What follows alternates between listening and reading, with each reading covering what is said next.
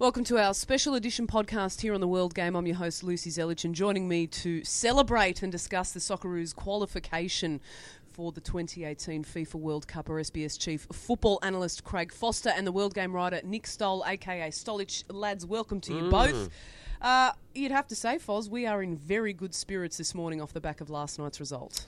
Yeah, fantastic. It was a really solid professional performance, I thought, against a Honduran team that, after the first leg, I think we were all extremely confident that we could get through. You still have to get the job done, but, we saw last night very little threat from Honduras, so it was a really very strong performance, one of the better ones in recent times. And after all of the carry-on of the last 3 or 4 months, which has just been grinding on everyone, fans, players, I'm sure, media, and no doubt the coaches, it's good to get it done, to finally be there, and all of the fans' excitement is palpable. Everyone's going to Russia. Stolich, your initial reaction after the result? Relief, I think. Prior to the game, I didn't expect us to beat Honduras and qualify. Prior to the qualification process, I did expect us to qualify. So it was joyful, definitely, but more so, I guess, the reaction compared to Uruguay 05, which it was just pure joy and elation. This was much more of, okay, yes, great, but that's what we were expecting, and the job is done, and that's great, and, it's great for the game. It's on all the front pages and back pages across the country. It's leading every sports bulletin. It's huge in terms of bringing new fans into the game, especially young fans and that kind of thing. Foz, we did it the hard way, though. Was there ever a period in your mind where you experienced some doubt about whether or not we would qualify? Yes. When? In recent times was the first time, really. Just when we were coming near the end of the qualification campaign, and particularly once we'd sort of, changed system of play and we became a lot more vulnerable, I thought we could be in a little bit of trouble. But given that we knew we were coming through CONCACAF, and it was going to be Panama or Honduras, quite frankly, I was always very, very confident. Just before the first leg, though, I thought, let's see what happens away from home here. Some of the conditions weren't suitable, and I was a bit concerned. But as soon as I saw Honduras in the first 15, 20, 30 minutes of that game, I thought we will get through, particularly given that we had the second game at home. We're always incredibly strong. Improved performances, you'd have to say, not only away to Honduras, but here as well in Australia. What did you put that down to? Is it just the fact that the squad has adapted to the new system that Postecoglou's been playing, or is there something more at hand? Yeah, it's certainly some of that, and it's also Honduras. But it's definitely both. So they've been playing, don't know how many games, might be 8 or 10 now if you look at the Confederations Cup as well, which was a big boost for the team. It was very good to play 3 strong teams and continue to try and play in the same manner and keep solving problems along the way. It was very, very valuable, I thought, was one of my reflections after the game last night. But also Honduras, they never threatened over 2 legs in any ways that were likely to test or potentially expose any sort of weak points of the team, as you'd seen previously, and even other Asian teams, whether it was Saudi Arabia or Syria and the others. I mean, their counter-attacking, for instance, was much more effective than Honduras counter-attacking. So a team that just basically sits and gives the ball at least has to have a strong counter-attack, and they, quite frankly, didn't even have that. Stolich, did you expect more from Honduras? I mean, to be honest, I knew nothing about Honduras prior to this. I mean, they got to the last World Cup 2014. They had a few more kind of well-known players like Wilson Palacios, who was at Tottenham at the time. This time, we didn't know much about them. Our colleague, Mexican Roberto, had seen them play against Mexico and said they weren't very good. You did expect more of a team at that stage of World Cup qualification, but really, I mean, outside of, I think they had that right winger on, and he was quick, but they offered nothing. I mean, Ryan made 1 save over 2 legs. The Asian teams were much, much more threatening. I think Syria would have beaten Honduras. Yeah, I agree. And Postecoglou, he did make 4 changes to the side that played in that first leg. So we saw Rogic, Cahill, Milligan and Leckie come back into the side. Foz, your impressions of the starting 11? Well, Tim was an interesting one. But in these big moments, you always know that he's a very good chance to be able to get something early. The key to the game last night, very simply, was just scoring first. They were never going to be able to score more than one, and if they got that first one, it could have been complicated, because then they would really have gone nowhere. So Tim was an interesting one. Interesting, why? Because he's come off the back of a pretty solid injury, or so it appeared. It obviously wasn't as bad as what was expected by everyone, so that was good news. Secondly, when they are coming up the field, you wanted some speed to try and get in behind.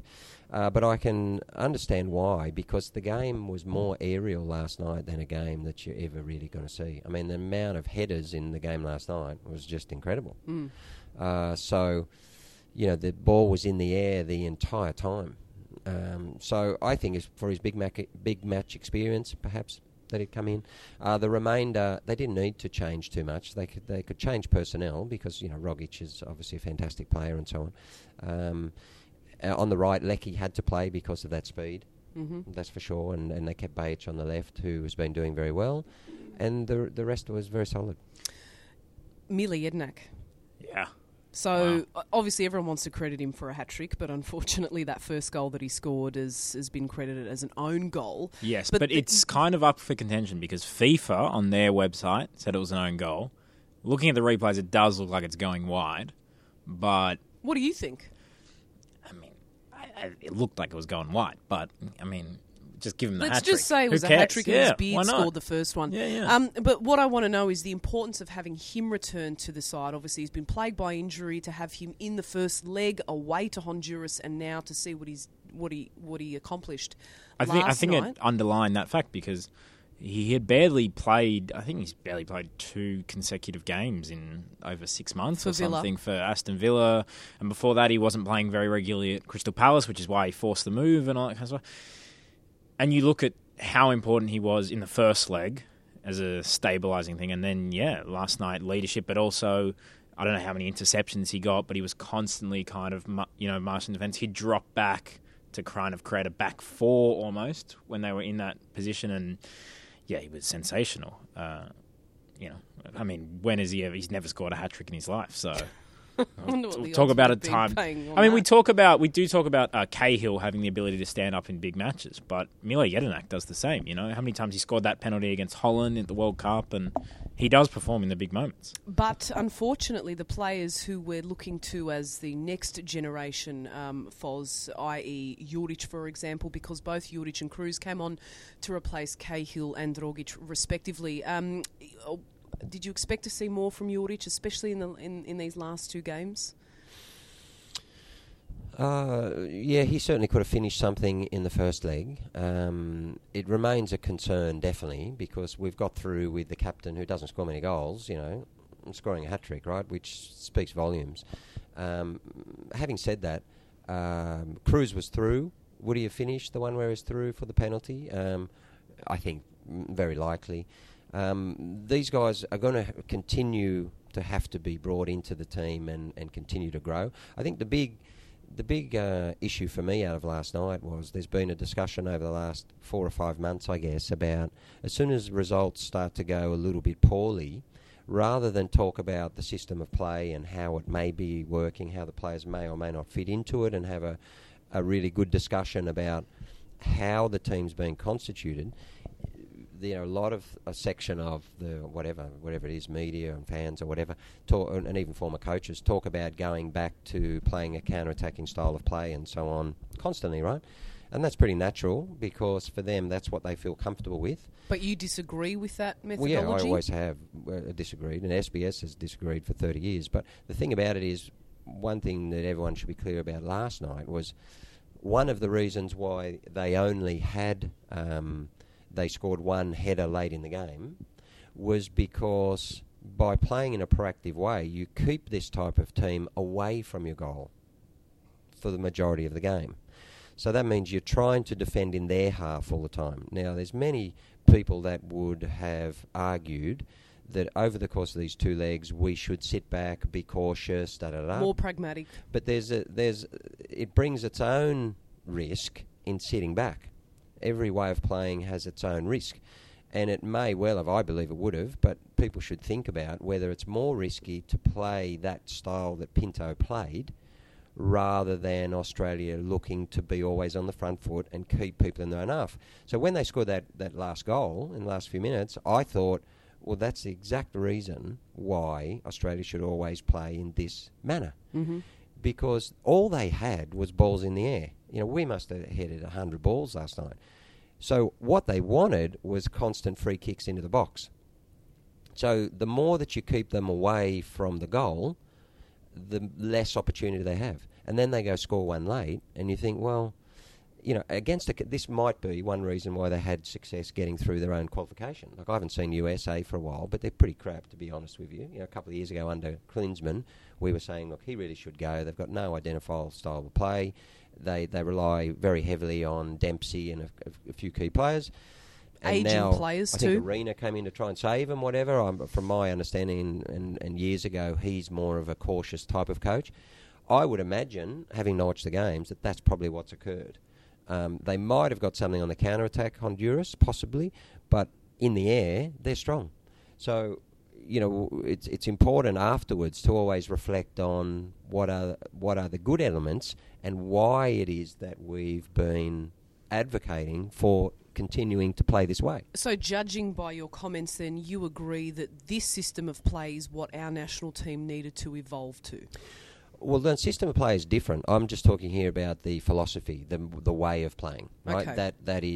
That always trying to be aggressive, always attacking opponents, irrespective of who they are, and we've been talking for years about how when you do that and you get counter-attacked, you can then start to become better at stopping the counters. You can use different players. And this team's evolved a little bit in the last 6 months. Now you've got Lecky and you've got Bajic. Do you agree these with types the of things. evolution? I think that's what I'm trying to get to. No, I agree with a very flexible team, and therefore my personal feeling is that a national team, should be able to play many systems. Adaptable. Yeah, a versatile team is what football is today.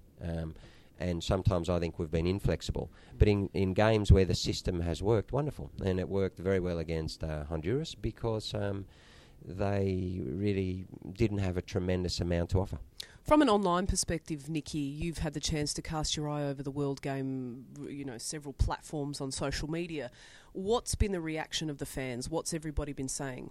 Well, I mean, it's hard because, when you look at these things, not everyone who's a football fan comments on World Game Facebook pages and articles and that. It's a small minority, a vocal minority, who do comment, whether that is a representation of the bigger side. But definitely the comments this morning were, Ange has shown everyone, where are the haters now? All this kind of... There was too much negativity in the press prior to this, And that's easy to say now that we've qualified, yes, but that's right? always the online. The online reaction is always very reactive. There is very little, with respect. Common sense. I'm sure our podcast listeners are much... No, that's very normal. Very normal. But it's just a very kind of reactive... You win, everyone's great. You win, everything's rosy. You lose, everyone's a donkey. Yeah. And it's one of the problems, actually, in world football, and here also, it's natural, but it is becoming more of an issue, is this question of the lack of context around most of the discussions. Yeah, that's very natural because football is all about emotion, particularly, and so people feel losses and wins extremely strongly and tend to go to one extreme or the other. And it's become a big issue in football globally, actually, and here it's getting stronger and stronger, is this question of extremes, so that there's very little discussion around what actually is occurring, and there's very little balance around what all of the ingredients are, the context.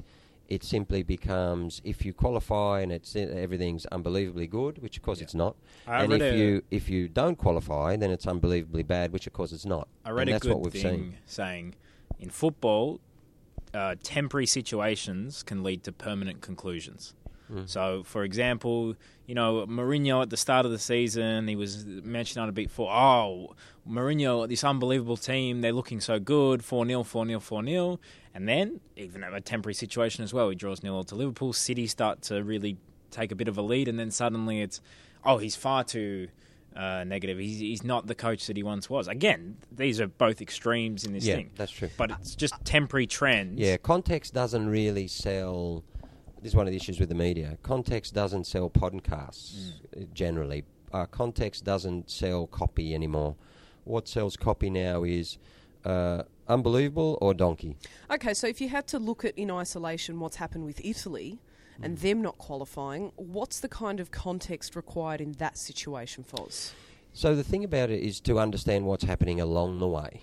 So, and we're not there, I'm not there, and I haven't watched all their qualification games. But in other words, what I'm saying is just because you qualify or otherwise shouldn't mean that is unbelievable or you're an absolute idiot. So in other words, you should have worked out whether Ventura was capable of doing the job and whether he was doing it well and whether he was fulfilling his obligations a long time ago, not just when he didn't qualify. That's right. And what happens in football is a lot. Clubs go through this a lot.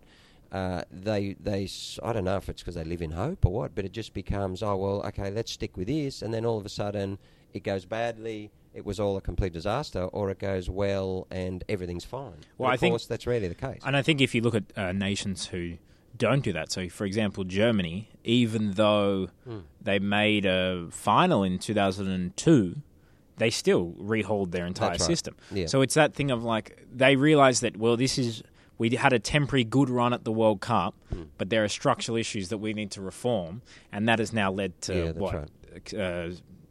semi-final at pretty much every tournament, 2006, 2008, Bayern also 2010. do it well. So Bayern were the club who said, look, Heinkes is in the job, and how often have you seen this, right? And even, so it's happened twice in our recent experience. Firstly, Heinkes is in the job. We don't think it's going terribly well. We need a new direction. We've seen what's happened in Spain. We understand that we need to regenerate our ideas. We want to bring Guardiola, and they plan ahead. Now, which clubs actually plan coaching ahead? It's one of the issues that Australia may well have right now. Very much so. And then what happened is, Ancelotti came in. They would have had him in mind. So they have succession planning, which is important.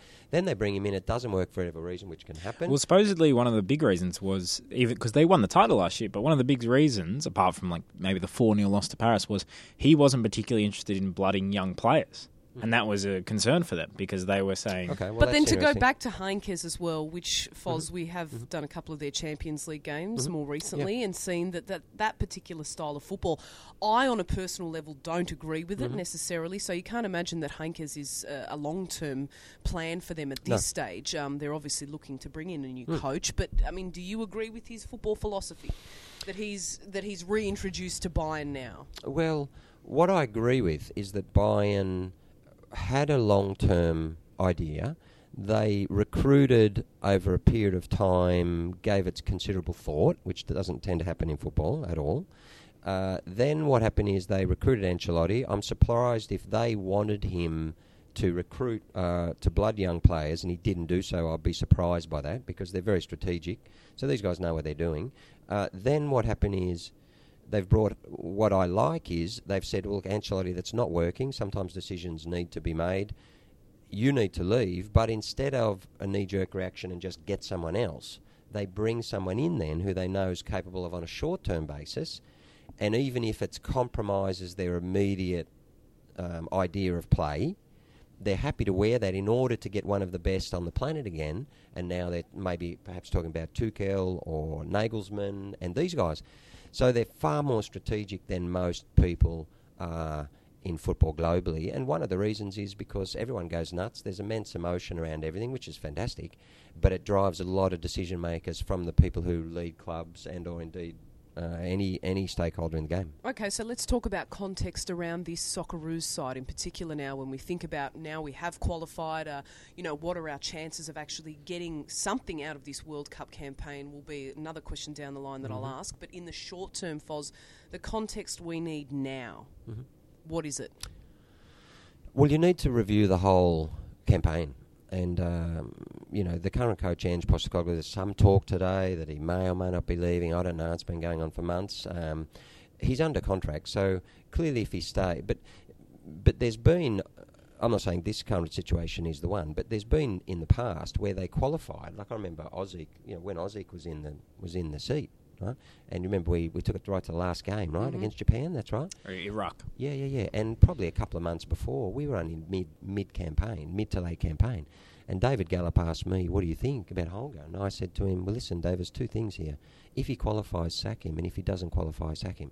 Wow. Right? Because the point was, and that was a private discussion. I didn't write that. I didn't talk about it. But the reason I said it to him is because it's not going well, and it doesn't matter if he qualifies. It's not going to be good enough for us at the World Cup. Okay. Right. The job can be done better, and he's not capable of doing to the level that we need and that this team is capable of. Do you have the same opinion of the current situation with Postecoglou? No. Has Gallup asked you? No, he hasn't asked me, no. No, but I do have concerns about it because of the way Ange has been behaving in the last 4 or 5 months. It's whether it's frustration or whether it's that he understands that it's coming to the end of a cycle. Whether it's been 4 years, and sometimes a coach's voice can lose a bit of its resonance inside a group. That's quite a long time for a bunch of people to be together. That's why Bella Gutman and all these people essentially work on 3-year cycles. Other concerns are that a lot of the public have clearly got offside, and crowds have been an issue and so on. And add to that the fact that they haven't been performing well, but both the player and coach have been carrying on about what a disgrace it is. Everyone has been criticising them, which is complete and utter rubbish. Right? They have every right to do it. So everyone loves the fans. Thanks for the fans all coming out, 77,000, paying your money and come. That's right. But shut your mouth and don't criticise us if we don't play well. Right? But I'll tell you what, we love you when you're here and when we win. But when we don't win, then we really don't like you and what you have to say. Well, see, all that, we've got to get beyond all that. And I just don't know if Ange takes them to the World Cup, fantastic. But after that, it'll be time. It'll be a good time to regenerate, bring a fresh voice also in public, a fresh voice to talk to Australia with a different narrative as well. But if indeed he decides to stay, then he deserves to do so because he's done. They've had a difficult campaign, but in the end, he got the job done. So I just want to pick up on Postecoglou's comments that he made in the aftermath of the result. Of course, there's been a lot of speculation around his job, whether or not he'll stay, whether or not he'll go. But one interesting comment that he did make, Stolich, was, "I'll always be an outsider in Australian football." How do you judge those comments first and foremost, and then how much do you buy into the speculation about his position, which, can I remind everybody, was also based on a single article coming out saying that it was incredibly likely that he'll be going, whether or not we qualified? I don't understand. It seems like he has a massive chip on his shoulder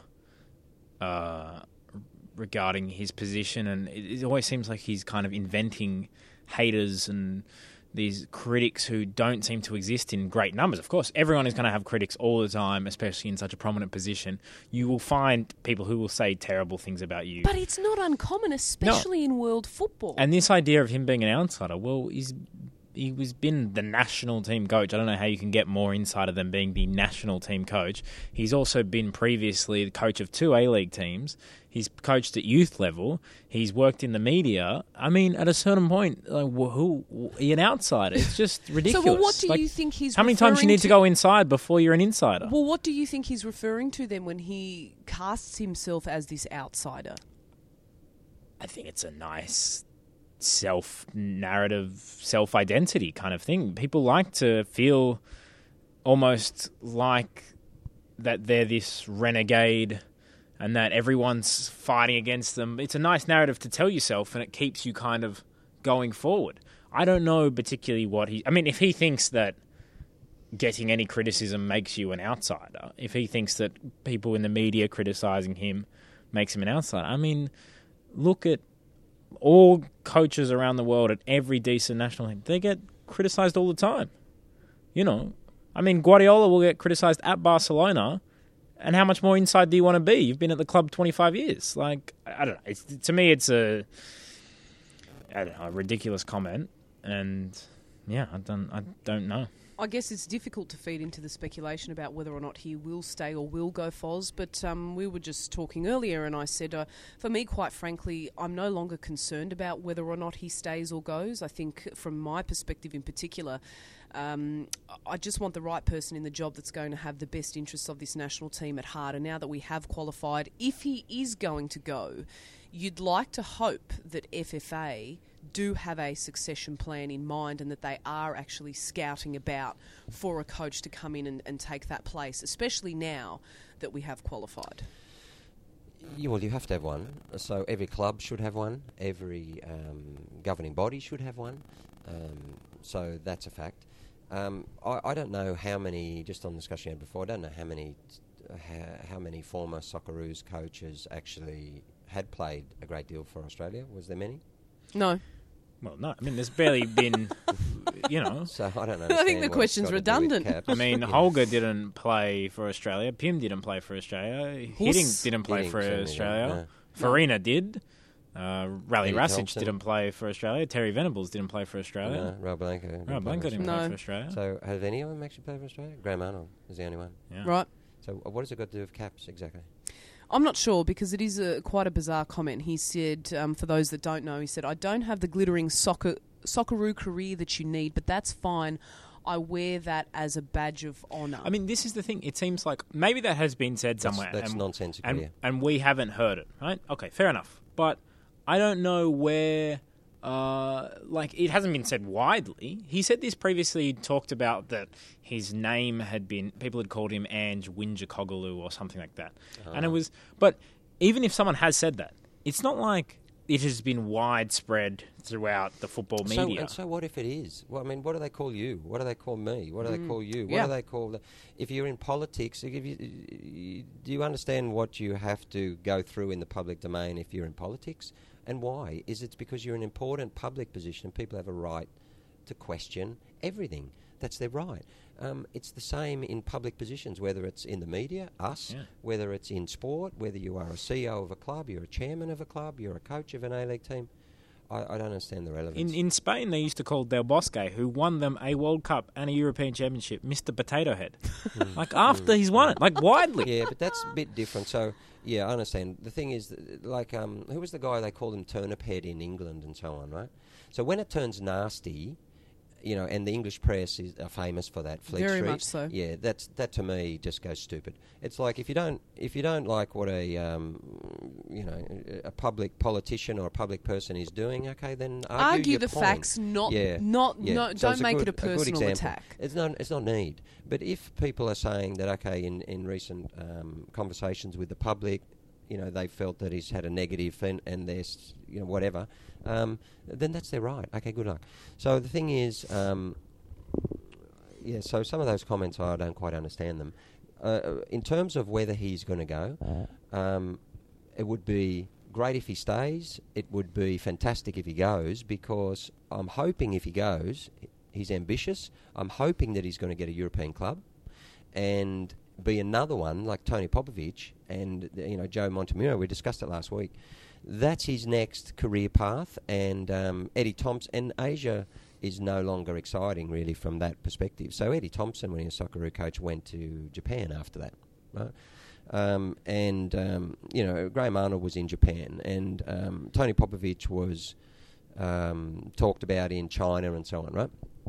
But what we really need after 15 years now, 12 years after the A-League started, and all of this new investment in coaching, is for our coaches now to take a new step, a new path.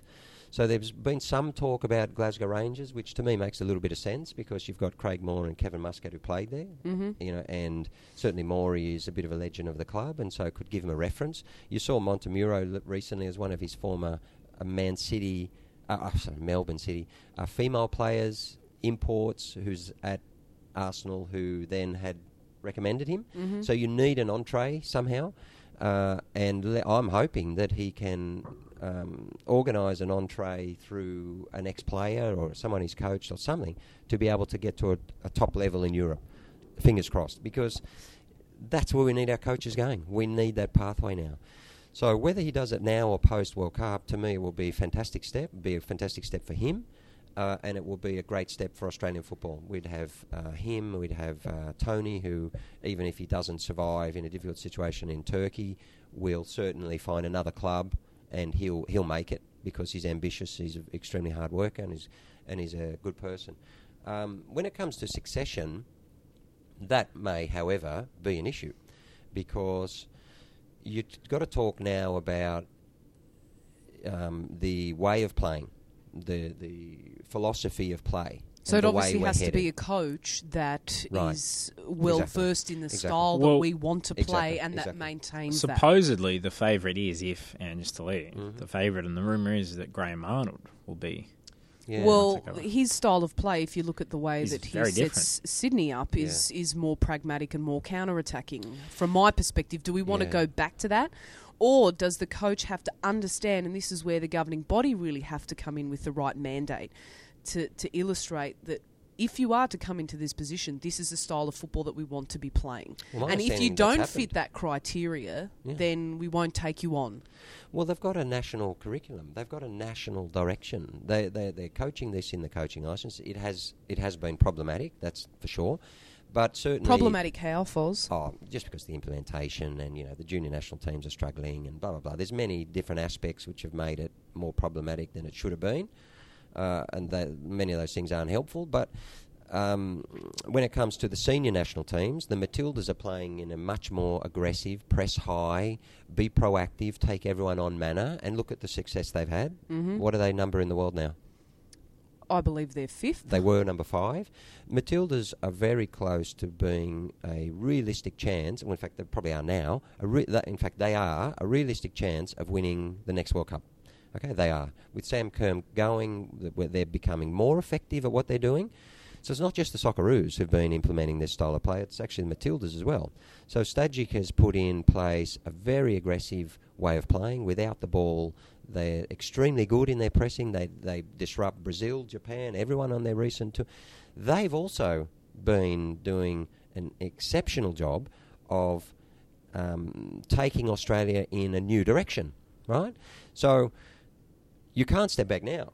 But what on the outside looking in all the time, what not annoying but is concerning is that every time we take half a step back, we have a tendency to want to. There's this whole groundswell of, look, this is not working, but it's demonstrably working. I mean, the Socceroos won the Asian Cup, just qualified again, and the Matildas are having their best results ever and are arguably the form number 1 team in the world right now. Forget the rankings. So in other words, it's patently obvious that they should have a list, or they were going to need to recruit a coach who is capable and willing of playing in a proactive manner and continuing to learn along this path. Whether it's in this coming World Cup or post that, you have to find a coach now who has a similar philosophy to the other national coaches, one of whom is Ange Postecoglou. My apologies, Matildas are actually 6th. They did jump up in June. They did were get up to 7th, 5, yes. And then they were up at 5 at a point, and now they're at 6. I mean, the rankings are tumultuous. Of course. But they're in that zone. Yep. Of course. But going forward, of course, another subject that came out of last night's result was Tim Cahill and the comments that he made post-match Stolich. He said, "For me now, I've got to make some big decisions on the level of where I'm playing at and what I'm going to do. We'll just enjoy this for now, but I need game time. I know this was going to happen. It was only a matter of time. I'm excited for the future."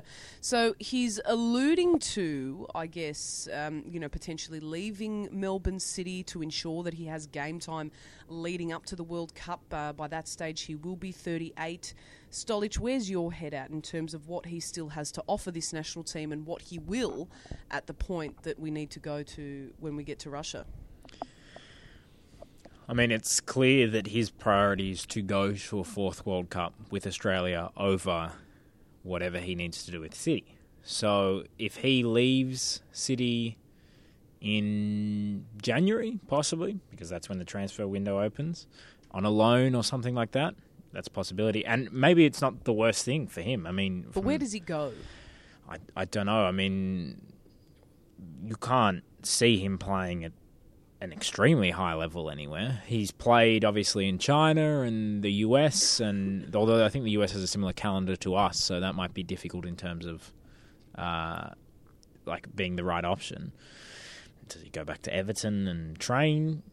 Who knows? I mean, he would be feeling it out, but yeah, you want him playing.